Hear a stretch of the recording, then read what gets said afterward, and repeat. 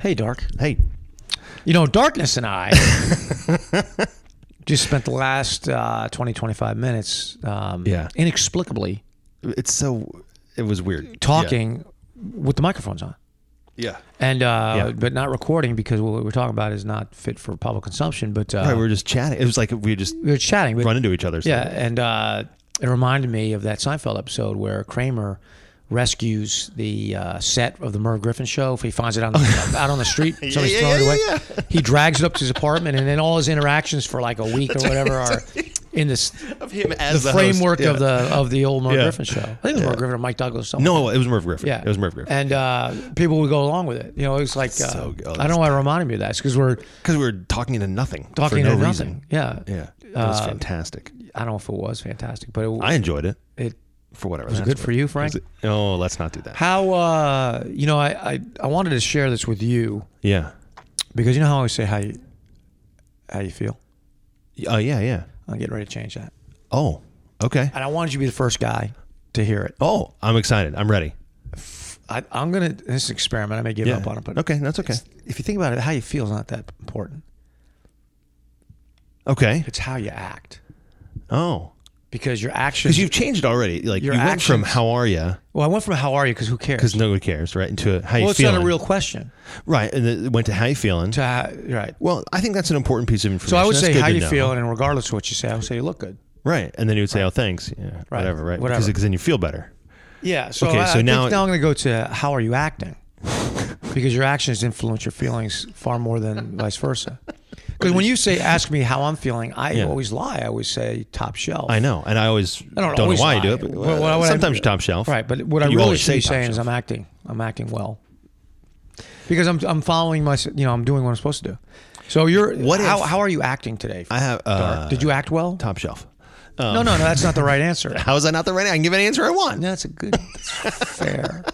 You know what? I'm going to stick with how you feel. I think it's a good. Yeah, it's not working. So a funny thing happened to Darkness and I. Last Friday, I guess, because we usually lay down a episode on a Friday. Today's a Saturday because Darkness and I had to participate in the F3 quarterly board meeting. Yes, which went exceptionally well, I think, and exceptionally long. It was exceptionally long. Man, we talked, and you guys were on for another probably hour or better after I left. I was not. I dropped off fairly soon because the board had to consider something that involved me directly. So got it. I was not, but we did not. The bottom line of that is we did not lay down an episode. Yeah, we didn't have time. So we're doing it today on a Saturday here in the Yurko, in the now empty offices of Redding Jones, which are generally during the week it's just hustling and or bustling, teeming with activity. Yes, teeming.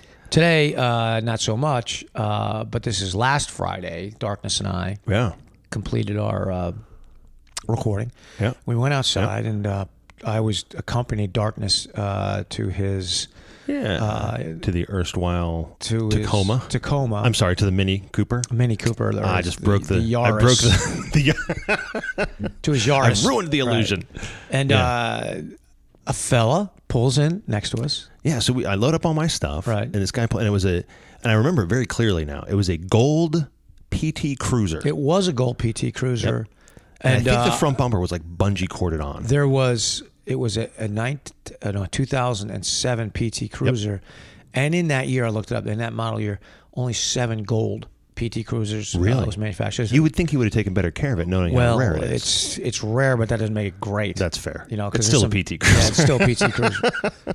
And I would apologize to all the PT Cruiser drivers out there, but I'm not going to. You shouldn't drive that. I don't have any feelings about it. I will tell you, my wife would say, if you have a PT Cruiser, you are a PT loser. She did not like that vehicle. I don't know why. She just gets onto something. But I thought it was kind of fun. My dad had one. Regardless, this guy pulls up, pops open the back hatch. No, I take that back. First he pulled up and he begins. There's a Chipotle right next door to the global headquarters of Redding. There is. And this guy walked up to the door of the Chipotle and then quickly came back to his car as though he had I forgot my wallet. No, but he literally went. Yeah, that's right. I gotta go back. Dang it! I can't believe I forgot my fill in the blank. Yeah, and you were thinking book of Robert Frost poetry, maybe, or Could be. Leaves of Grass that we wore Whitman, I guess. He's got some heading back to his vehicle for something. Yeah, his wallet or something important, phone or who knows, right? So then he pops open the back hatch of the PT Cruiser. By this time, he was acting a little oddly. Both of us thought, right? Because we were watching him. Yeah, and he was kind of ruffling around in the back of the truck, and or the car there. And we were like, okay. And then it was like he had a couple of boxes, like stacked one on the other. And he takes this, and I couldn't tell what it was at the time. He takes some article of clothing or something, and he lays it on top of these boxes. And he kind of is, and spreading it and flattening it out, right? Right. He was. And then he took it out of there, and slipped it over his head, and it was, we think, no, it was a bulletproof vest. Yeah, it was some kind of flak jacket. Yeah.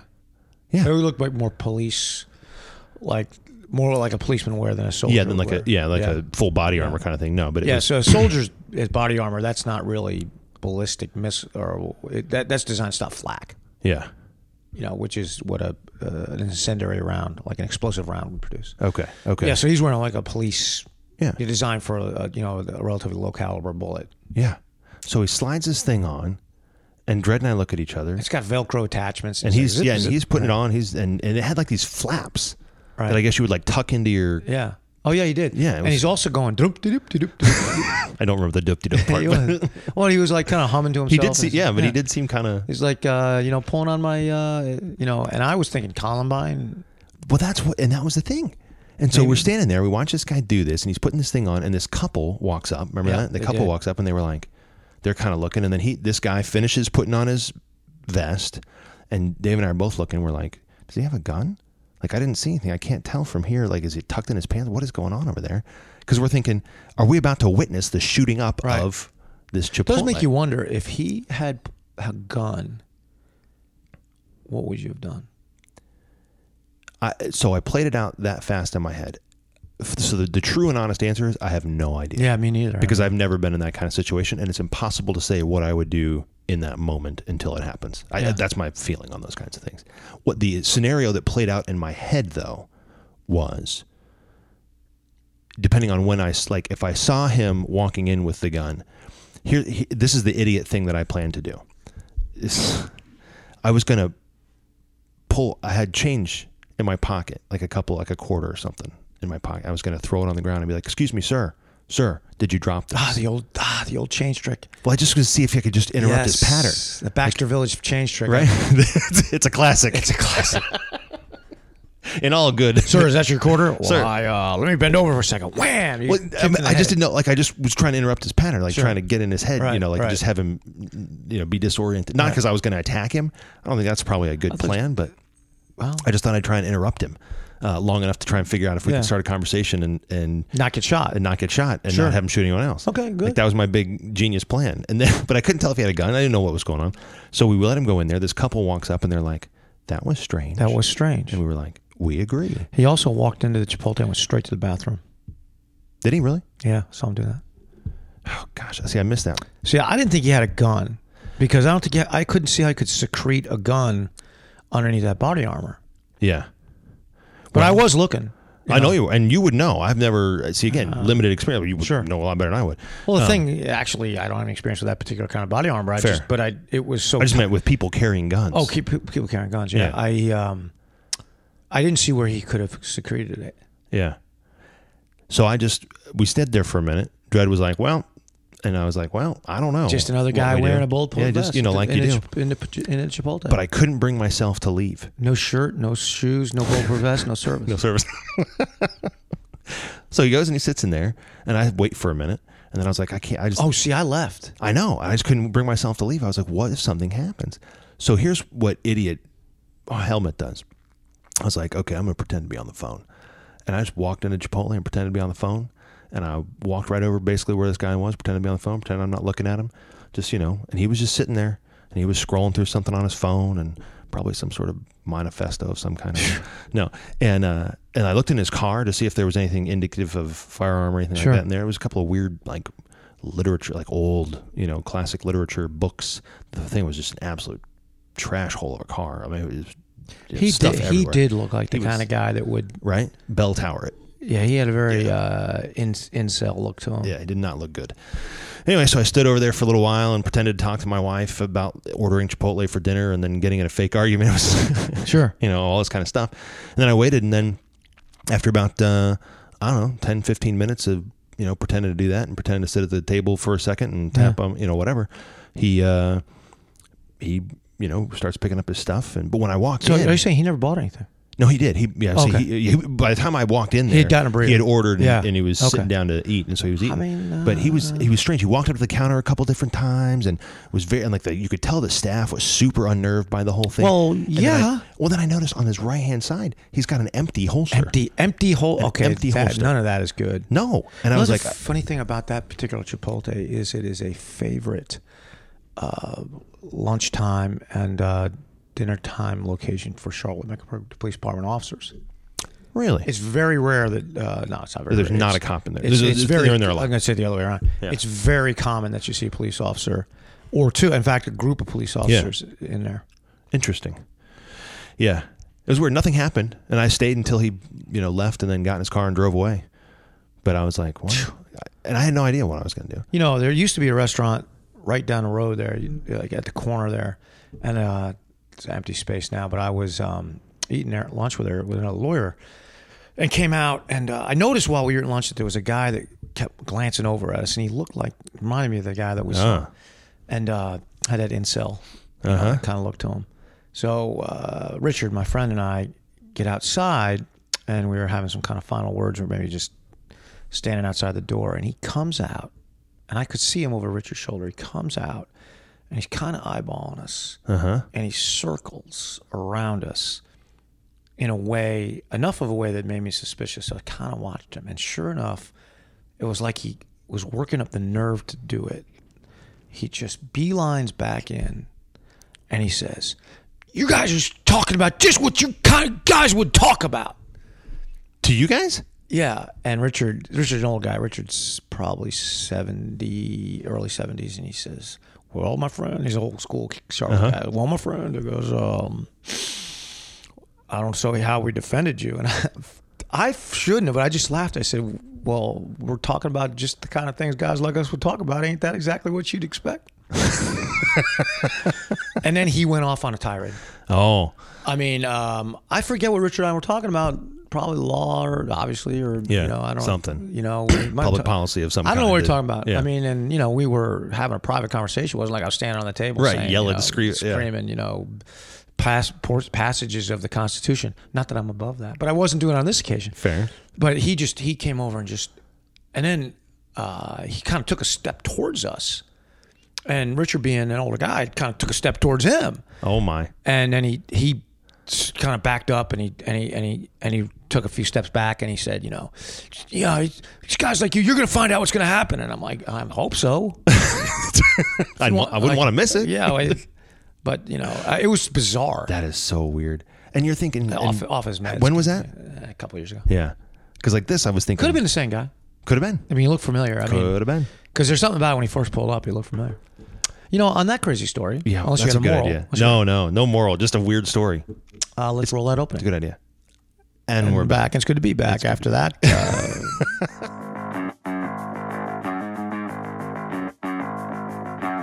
You're listening to 43 Feet, a podcast about leadership. We believe that real leading happens out front, but that means you're probably building the next 43 feet of good road for those behind you while you're running the race yourself. My name is Frank Schwartz, known in the gloom of the early morning as Dark Helmet to my F3 brothers, and I'll be joined every week by some of the greatest leaders I can find in F3 and beyond. We're going to answer your questions, pontificate wildly, teach virtuous leadership, and otherwise attempt to help you navigate the next 43 feet. Strange. I just thought, it's 2020, man. Who really knows? Who really knows? Yeah. Weird stuff. Well, I see it in the courthouse, from time to time. See some advanced lunacy. Oh, I'm sure. I'm sure there's some real... You get them in a jury pool sometimes. You get a guy, ask him, "Is there any reason? Sir, is there anything that would keep you from being rendering a fair and just verdict in this case?" And he'll say just something. Something weird. Now, do they do that just to get out of it, or are they nuts? despite that being a common trope, I really don't believe that people really do that. That people really do that. I think that when they get in there and then they get shown a movie, by the time they get up there, I think the solemn nature of the proceeding, it gets it, and they won't do They're that. Gonna be, They'll readily say that if they really want to get out of it, they have business issues or sure, whatever it might be, but Look, they have most common reasons are like doctor's appointments they can't get out of, or business trips they can't get to. And depending on judges, there's no real rule on it. Judges will let them go, or not let them go. Some judges are like, it's funny when you see a judge and he'll listen to it, he'll nod his head, ask questions. Oh wow, okay. So that one particular judge, he was an F3 guy too. Is that right? Yeah, he's an F3 guy, and he's not on the bench anymore. But so he's asking. This fella says, well, he's just started he was a chef and a part owner of this restaurant, and the judge was kind of a foodie, and he was like, and he names the restaurant, I can't remember what it was called, and juror says, yeah, and he goes, you ever eat there? And the judge says, oh man, I eat there all the time, it's a great restaurant, I love that place. He goes, I guess without you there, it'd be kind of tough for them to maintain their, and he goes, so he thinks he's getting out, and he goes, yeah judge, it would really be tough, it's like an integral to that. And his judge says, I'm not surprised, man, I've eaten there, it's a really great place. He goes, unfortunately, you have jury duty, and you're going to be with us for the next week or so, even longer. I thought it was so funny. He was so just genial. Took him all the way down. Very congenial guy. And he wasn't jerking him around. He was just having a conversation with him. But he got to the end of it, and I tried several cases with him. I never saw him let a guy out for anything less than like something really serious, surgery, that kind of thing. And I've had judges who were, one time I even approached in a case and said to the judge, Judge, I mean, we don't have too many left. I think you're gonna have to stiffen it up. Yeah. And he looks back there, and he's like, "Oh, maybe." Well, part of it is, when you're, you got the jury pool back. They bring in 40 jurors, and you're pulling 12. You pull 12, and you replace them. So you're looking back there, and you can see who's back there, and they're calling the random numbers. Right. And you're like, thin out pretty good. I don't want to judge, books by the cover, but yeah. You're looking at people going, I don't think that person this doesn't is look somebody like you want on a jury for a week. Yeah. Yeah. So if I get up there and I say, oh, I have surgery, do I have to produce a document? Man, you might ask you a couple questions, and if you seem like you're full of it, they might. The other thing is, they just reschedule you. So, you're going to be back in a couple of months. So to do it again. Right. Yeah. Right. I've only gotten one summons to be on a jury, like to show up for, duty. And it was from North Carolina. However, I lived in South Carolina. That's right. And so I called and said, you weren't eligible for jury. I think I can do this. No. And that happens every once in a while. They have a thing to fill out, and it'll say Clover, South Carolina. Right. Well, we used to live in North Carolina. Like you're on the rolls. But that's literally the only time it's ever happened. Where in North Carolina did you live? In Pineville. Like in South Charlotte. Yeah. I thought Pineville was in South Carolina, so there you go. I didn't even know that. Full of it. I'm not full of it. I'm not just up on my geography. I'm not as up on it. So I got a quick butcher's word. Good. Maybe a completion of butcher's word. I think I talked about it before. It was the Queen's Gambit, right? So I got to the end of it. And the good guy wins. I'm not going to say, but I loved the ending. And I loved the way they resolved all the conflicts in it. So, I began to watch the series. Okay. I watched episode 1, and I was correct. I don't know if you remember last time we were together, I asserted that perhaps I could fool my wife into watching it because they had the word queen in it. Yeah. And it turns out she had already begun watching it because it had the word queen in it. Ah. Yeah. Okay. Unwittingly, she was like, Queen's like Gambit. She did not like it. Huh. So we were I'm not really off. surprised because the first episode's rough. It was rough. Yeah. And actually, all the episodes are rough. Are they? Yeah. I liked it. Yeah. I thought it was really good. I'm excited to get to more. Yeah, I mean, I can't say without ruining it, but the spoiler alert, don't listen for the next 5 seconds if you don't want to hear. Right. It's got a happy ending. Thanks for ruining it. I told you not to listen. But I'm excited about that. Her conflict of balancing, or no balance to it, I guess, resolving the conflict between her genius and her madness is resolved in a way. She finds a way. I love it. I'm excited. Yeah, so I think it's good. I loved the first episode. I thought it was very good. I thought it was well done. She looks like kind of a young Emma Stone. Yeah. Kinda. This is, in a way, it's a sports movie. I think chess is a sport, but for one thing, I was like, I don't think I've ever played chess, but some of the things they do, like they play speed chess. Mm-hmm. I mean, it's pretty freaking amazing. I mean, and they play, there's different things that they do, and then you have to have some stamina. Oh yeah, because your brain is right. But I just thought it's fascinating. So to me, it's a high rec, up there with Ted Lasso's. Which is saying something, because I thoroughly enjoy Ted Lasso. Yep. What else? Anything else? I'm midway through the most recent Jack Reacher book. Which is exactly like every Jack Reacher book I've ever read, which is exactly why I read it. Finds his way finds his way in some oddball little town accidentally. Immediately encounters some dude some thuggery, intercedes. Yep. Realizes the thuggery goes deeper than he thought it was. The local police misunderstand his motives. Yes. Except for one young female cop who looks up to him. It happens. Same thing. It doesn't sound. Yeah. It's so formulaic, and yet. Did you watch the movies? Yeah, and of course, I'm not a purist of any kind. I just cannot accept Tom Cruise in that role. Oh, really? Yeah, I can't do it. I mean, he's just physically the description of Jack Reacher. Tom Cruise is too small and too good looking. I think Tom Cruise is a great actor. That's why I asked. I love Tom Cruise. I love Tom Cruise. Yeah, but he cannot physically overcome the difference between Jack Reacher as described in the books and Jack Reacher.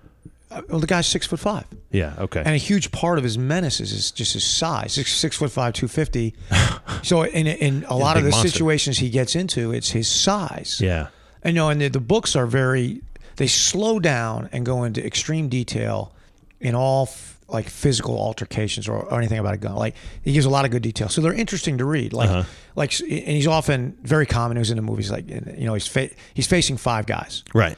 And he walks you through how he decides strategically what to do, who to hit first and why. Yeah. Like, it's like, this guy's the ringleader. If I take him out, then this guy will hesitate. I'll have 1 second to get this guy.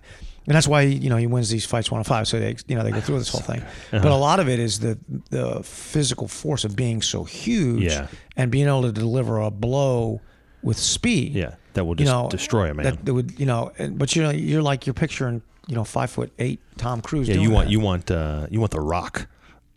Yeah. The Rock actually would be good, or Chris Hemsworth, if he can do an American accent. Yeah. Which I imagine he probably could. He may be on a little young side for the role, but but you want a big, towering. Yeah. He has to be a big guy, and he can't be particularly good looking. He's got to be can't be pretty. Yeah, it can't be pretty, right? Yeah. So I don't know. I thoroughly enjoyed the movies, love the books, but now I want to read the books. Well, I mean, if you hadn't read the books, the movies would be fine. Right, and that's why. That's what I'm saying. Because I thought the movies were entertaining. Yeah, I loved it. Yeah. Yeah, I love. In fact, I'm like, give me more. Right. Yeah. But there is no book where he's ever in a one-on-one fight. It's always 1-on-5. That he never. Number one, wouldn't be fair. He rarely. I don't think there's very few times where somebody gets the best of him. But if it happens, it's because there's like 4 guys who are guys who were played were linemen in college, D1 college, and didn't quite make it to the pros. Like it's something like that. So he can be overcome with enough force where he makes a mistake. Also, if he makes a mistake. See, because in the movies, that's obviously not depicted at all. That's right. Yeah, he never loses. Well, he did lose a couple fights in the second one. The one where he's in New Orleans. Like the antagonist in the second one was a physical match for him. And is that the one? Did he capture the girlfriend and the girl is in the? She's an army officer and she's falsely accused. And all that stuff. Yes. Which is Which yes. is based on the book. Yes. The book is different in that sense. Like. Okay. Yeah. It's hard. I'll be honest with you. Sometimes the Mission Impossible movies and the Jack Reacher movies, because it's all Tom and it. Well, that's another thing. Like Tom Cruise, is like as an actor is much more likely to be depicted as getting by on his wits. Yeah. And to be physical too. But sure. I mean, the thing is, Reacher's the dude ain't 6'5". Yeah, he ain't 250. Yeah. Right. Yeah. Right. That's a big part of it. Right. Yeah. Yeah. That's good. No, I love it. I didn't know that was what it was. I'm trying to picture Tom Cruise as 6'5". Nah, I think he's 5'5". I think he's like 5'6" or 5'7", yeah. 5'8", something like that. But I know he's diminutive. As many actors are. Yes. Like Paul Newman was 5'8", I think. Is that right? Yeah. Yeah. There you go. Redford's, I think, he was a big guy, wasn't he? I don't think he was very tall either. No? I'm trying to think if there were big ones. But anyway, it doesn't really matter. Not the pretty ones. The pretty ones are all. But no, it has nothing to do with accountability. Well, no, I was going to say. Oh, here we go. I'm ready. Yeah, you're right. It has nothing to do with accountability, which is a clunky but serviceable segue. We're going to have to use it for this one. Right. So, you got personal accountability, right? Yes. Which we've talked about, which is submission to standard through enforcement and consequence, right? Yes. That's in the live right quadrant. And that's how you not only are you holding other men accountable, but you're held accountable. Right. To those men. To those men. So, it's similar in a sense to team accountability team, but this is accountability that's driven by the leader. Right. Now, of course, as the leader of the team, he is also held accountable, or has to be. And I mean, I guess if you're drawing Venn diagrams, right, there's going to be overlap. Right. That's right. Of course. A lot of this stuff. Of course there is. Yeah. So accountability team is the setting and enforcement of high standards within the team. And that's driven by the team leader. So every team has to have a set of standards by which they all have to live. Of course, it goes without saying that the leader has to. Sure. But, of course, it's not horizontal accountability because he's the leader. So it's the... Yeah. So he has to enforce the standard. He has to enforce the standard, and he also has to live to it himself. If he doesn't, of course, Well, he loses any credibility to be able to enforce if he doesn't do it himself, that's right? That's right. So if you have a team and you've set standards... Well, if you have a team and you haven't set standards, then, the team won't accomplish anything because everyone's going to just do whatever they want to do. Right. So first of all, you got to have them, and then you got to maintain them. And maintain them means first you have to do it. It's just exhausting. It's exhausting. Because really maintaining them is enough. You got to exceed them as the leader. Yeah. Because although a standard is a minimum, and it wouldn't be the minimum if it wasn't good enough. Right. As the leader, you have to be trying to exceed them. You have to be seen trying to making the effort. Yeah. So, and I don't remember if it's the example you give, but it's an example you have given to me before of timeliness as an example, right? If that is a standard of the team, then the leader needs to be 15 minutes early. That's right. He needs to be there when everyone else starts trickling in. Yeah. Which he can't trickle in after. That's right. Guys are there. He needs to be there when the first guy trickles. That's right. He has to be Dick Trickle. Nope. Anyway, that's kind of critical. But he also has to enforce it amongst the individual members of the team, because as soon as he doesn't enforce them, the standards become meaningless and the team begins to disintegrate. And it's funny, and that is true of parenting as well. It is. Yep. Because if you make a rule, and in fact, it's even more important as a parent, which is a kind of a team, like a husband and wife or a team. Yeah. But those are families, a group, right? Right. But we're all working on something. Well, in our parlance, the team of the husband and wife serves the community of the family. Right. And it's one thing for one of the parents not to meet a standard if, say, the M doesn't, but you need to. Yeah. You need to. And if the kids see dad not meeting a standard that's been set, that's toxic to them. Yeah. I'll tell you, you might get away with it, and say maybe your oldest kid will be like, okay, I understand, and it's complicated and whatever. Bro, you're going to have a kid, and for us it's our youngest, but you're going to have a kid who's going to eat you alive. Yeah, they will. My kids are like, they just latch on it and immediately see it. Yeah. I thought the rule was, how come you... Oh, yeah. Right. I mean, I've never given such clear instruction in my life to anyone as I have to my 10-year-old, because if I waver, and if I'm hypocritical or contradictory in any way to anything I've said ever in her 10 years of life, she'll remember it. That's right. She will use it against me. That's right. Because, there's a couple reasons for that. One of them is nobody wants to live to standards. Right. Right. Even if they recognize their importance. They're like, I know, I'd still really rather. That's right. Yeah. So, of course, the person who is enforcing them is someone that they want to be able to push back against. But also they're testing. Oh, yeah. They want to make sure you really mean it. And so, and I don't know what the solution is for everybody, and I'll ask you how you handle it too. But so I find myself going, and just keeping with the kids, right? I find myself going a lot saying, okay, you know what? You're right. I said this, 3 weeks ago, or, okay, I hear what you're saying, but this is why this situation is slightly different in my mind, but, persuade me. Right. And I have to have these conversations with her. Yeah, well, that's what you have to do. Otherwise, so if you get caught as a leader not meeting your own standard, not meeting team standards, and it's pointed out to you by a team member, I say you just have to cop to it. Yeah. And if there's mitigating circumstances, it's okay to say them. But at the end of expressing them, you got to say that's no excuse.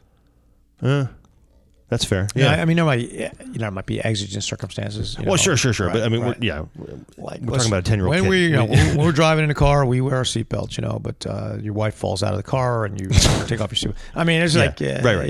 Nobody's talking about that. We're talking about just failure to meet a normal. Right. Yeah. So, but I think that it's the candor. That's why candor is the virtue. Is it's critical to, if called out by a team member, it's critical. Yeah. For the leader to be honest about it. Right. And say, you know what, you're right. You're right. Okay, I'll fix it. Or whatever the thing might be. But that's, if it's fixable. But I mean, it starts with. But that's the accountability, right? You're right. Yeah. That's them being able and creating an environment where the people that you are leading are able to say that to you. That's right. Right. And not fear the consequence of saying that to you. Right. And pretty much they should be reflecting what you do, because if you watch leaders who struggle with inside a team when the standards aren't met, it's because they're super uncomfortable about holding people to a standard. Yeah, for whatever. They're not skilled at it. It hasn't been demonstrated. They've never apprenticed as a leader. They don't know that it's incredibly simple, because all you have to do is say, the standard is X, you did Y. Do you see the difference? Yeah. Will you fix it? Right.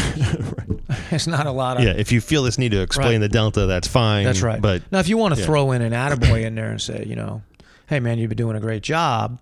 Sure. However, on this occasion, you did this and standards that.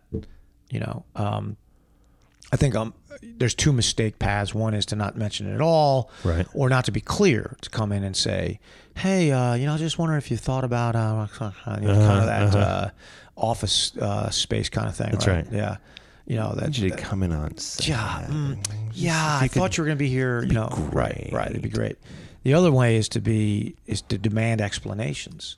You say, this is the standard. This is what you're supposed to do. This is what you did.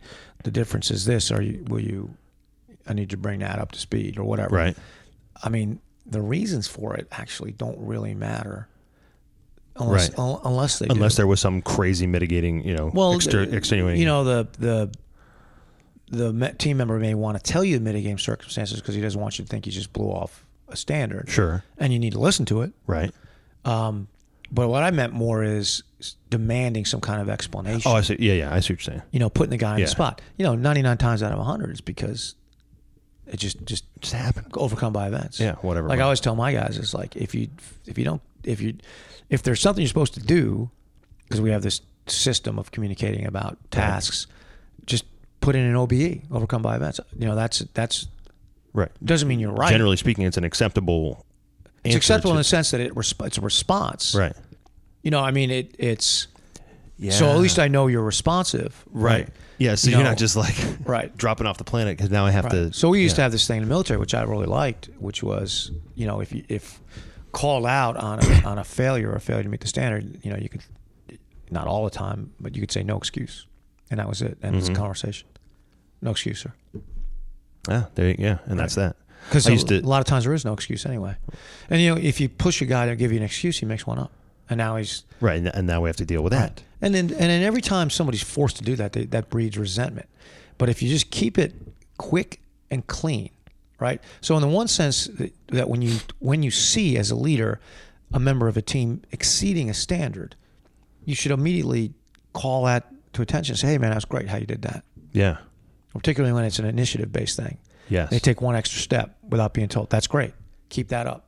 It takes you 10 seconds. Right. Right. I think too many leaders will say, well, they're just doing their job. Well, I got to congratulate. It's not congratulating. You're recognizing it. Right. It's a tip of the cap for the effort. Hey, look, human beings on the whole are completely stroke deprived.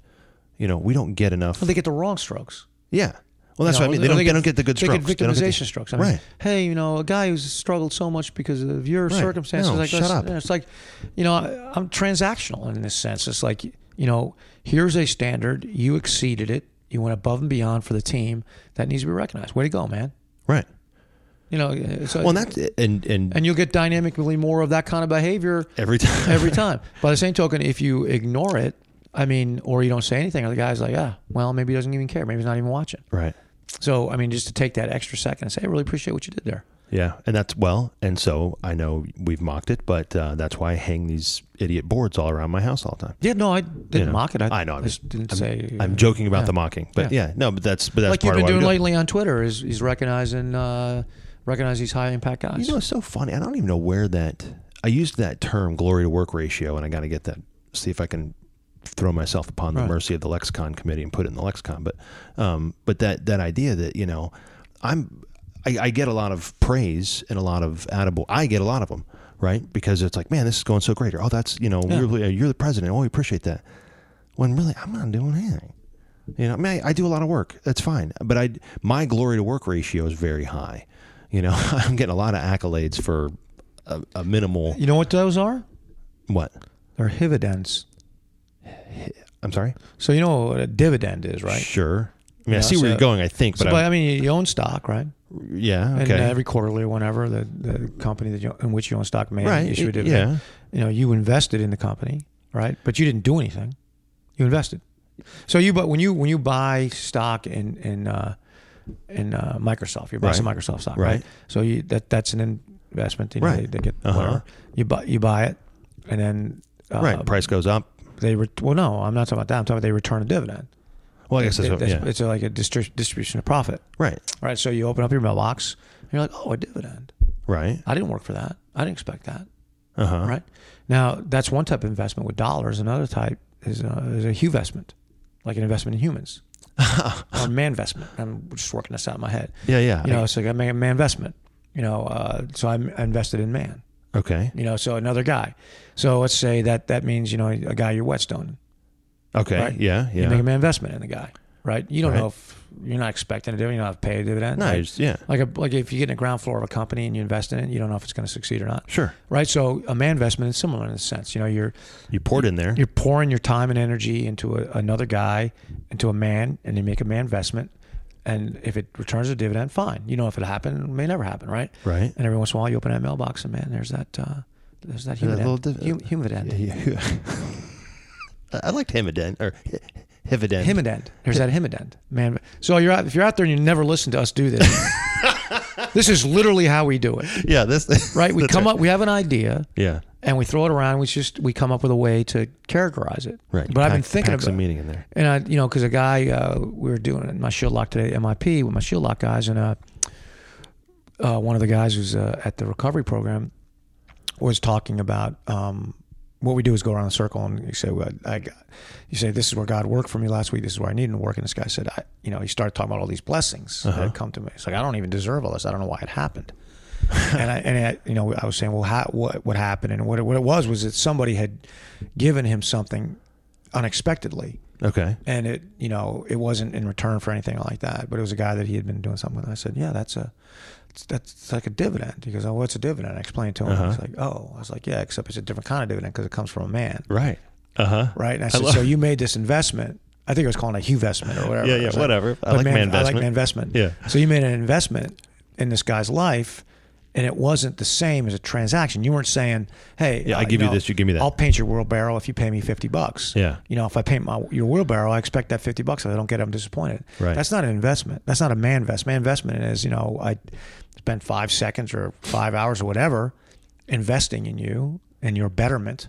Right. In some way, sharpening you or whatever. And the behavior could have been the same. Yeah. It could have been, I'll paint your wheelbarrow because I know you need your wheelbarrow painted and I'm good.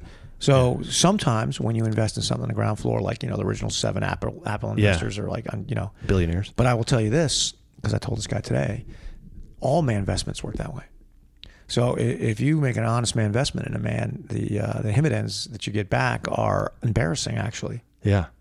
Yeah. So that's fair. Whenever I'm downrange and I walk and some guy says, "You saved my life," and I've never met the guy before, you don't think that's a him at end? No, I'm like, holy moly. I didn't know anything. It's like, the investment I made is so far upstream. Yeah. It doesn't even, there's no connection, but I can say this without fear of being wrong, because I've seen it happen so many times. The ROI on an investment is embarrassing. Yeah. It's ludicrous. Well, look at F3. Yeah. It's an embarrassing ROI.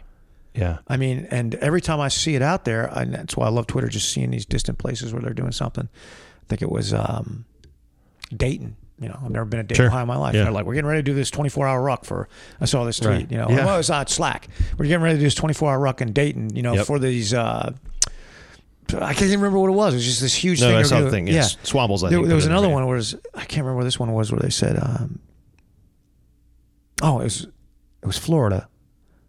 Might have been Orlando, St. Pete, Clearwater. It was Clearwater. They said there was some sort of food distribution mission, and because of COVID, I think they canceled it, and they were looking around as anybody could see a way to, and it's like, and the guy who wrote the tweet or the Slack, he said, I can't have people going hungry in my community.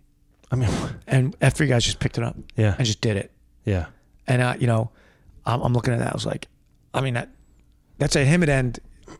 It's embarrassing him at end. It's embarrassing. Yeah. And you can sit around thinking about how you're going to be Warren Buffett and make all these investments and be the richest man on earth. And I'm not saying he's not a good guy. I have no idea. Sure, I have no idea. But if you spend your time making my investments, man, I will give you the Dredd rock solid guarantee that him at ends will be embarrassing. And so enriching that it will give much more meaning to your life than opening the mailbox and finding a check for $100,000 you didn't think were coming. I know that sounds weird. No, it doesn't. And I know only because I've received the himidens. You had your own set of himidens, right? And it's the same, to bring it back with the team. Yeah. The results of accountability, doing what a leader has to do, and the potency of the team, the dynamism of the team, what it does in the community. Because I see it all the time, and at F3, and I know with your team, with your shared leadership team, what you guys have set in motion, and you see it happening. Yeah, it's crazy. I just, when I read all that stuff about the Louisville GT that we just did, the effect it had on guys, I'm like, I know. That's just crazy, right? I know. It's just crazy, and the fact that we get to do this, I know. That we have the blessing of this opportunity to do this is it's embarrassing, wonderful and embarrassing. And so I guess in that way then... that's why they say it's an embarrassment of riches, right? Isn't that what it is? You don't have an embarrassment of riches if you worked... Right, if you earned every penny. You earned every penny of it. It's like you don't get your paycheck at the end of a hard week and go, that's an embarrassment of riches. I can't believe this. No, the embarrassment it's undeserved, like grace. Yeah. Like unmerited grace. That's exactly what I was just going to say. It's the same ilk, Mercy is a mercy if you deserve it. Yeah. And, and whenever somebody... So it happened to me today, and there's a new guy in our little group here at MIP, and he said, hey, one of the guys said you were, one of the other guys, he's been talking about you all week, he read your book, and he says, you're one of the founders, and I just had to meet you. And I looked at the guy, and he looks at me, he's kind of embarrassed. I was like, I'm more embarrassed than you are. Because it's unmerited. Yeah. It's unmerited. And, but that will, I'll give you, if you're a guy out there and you listen to this and you're like, why should I move from sad clown to servant? Why should I start manvesting? And my response would be, because it'll be the embarrassment of riches. Yeah. It's that old, you can't afford not to. Right. And, can't afford not to. Exactly. On that note, Helmet, yes, sir. Will you go out and make a manvestment today? I will. If you do, whatever you receive in return will not obviate this fact. Which is? You got a face for radio. You got a radio face. It's a bad case, too. It is, too. I'll see you next week. All right.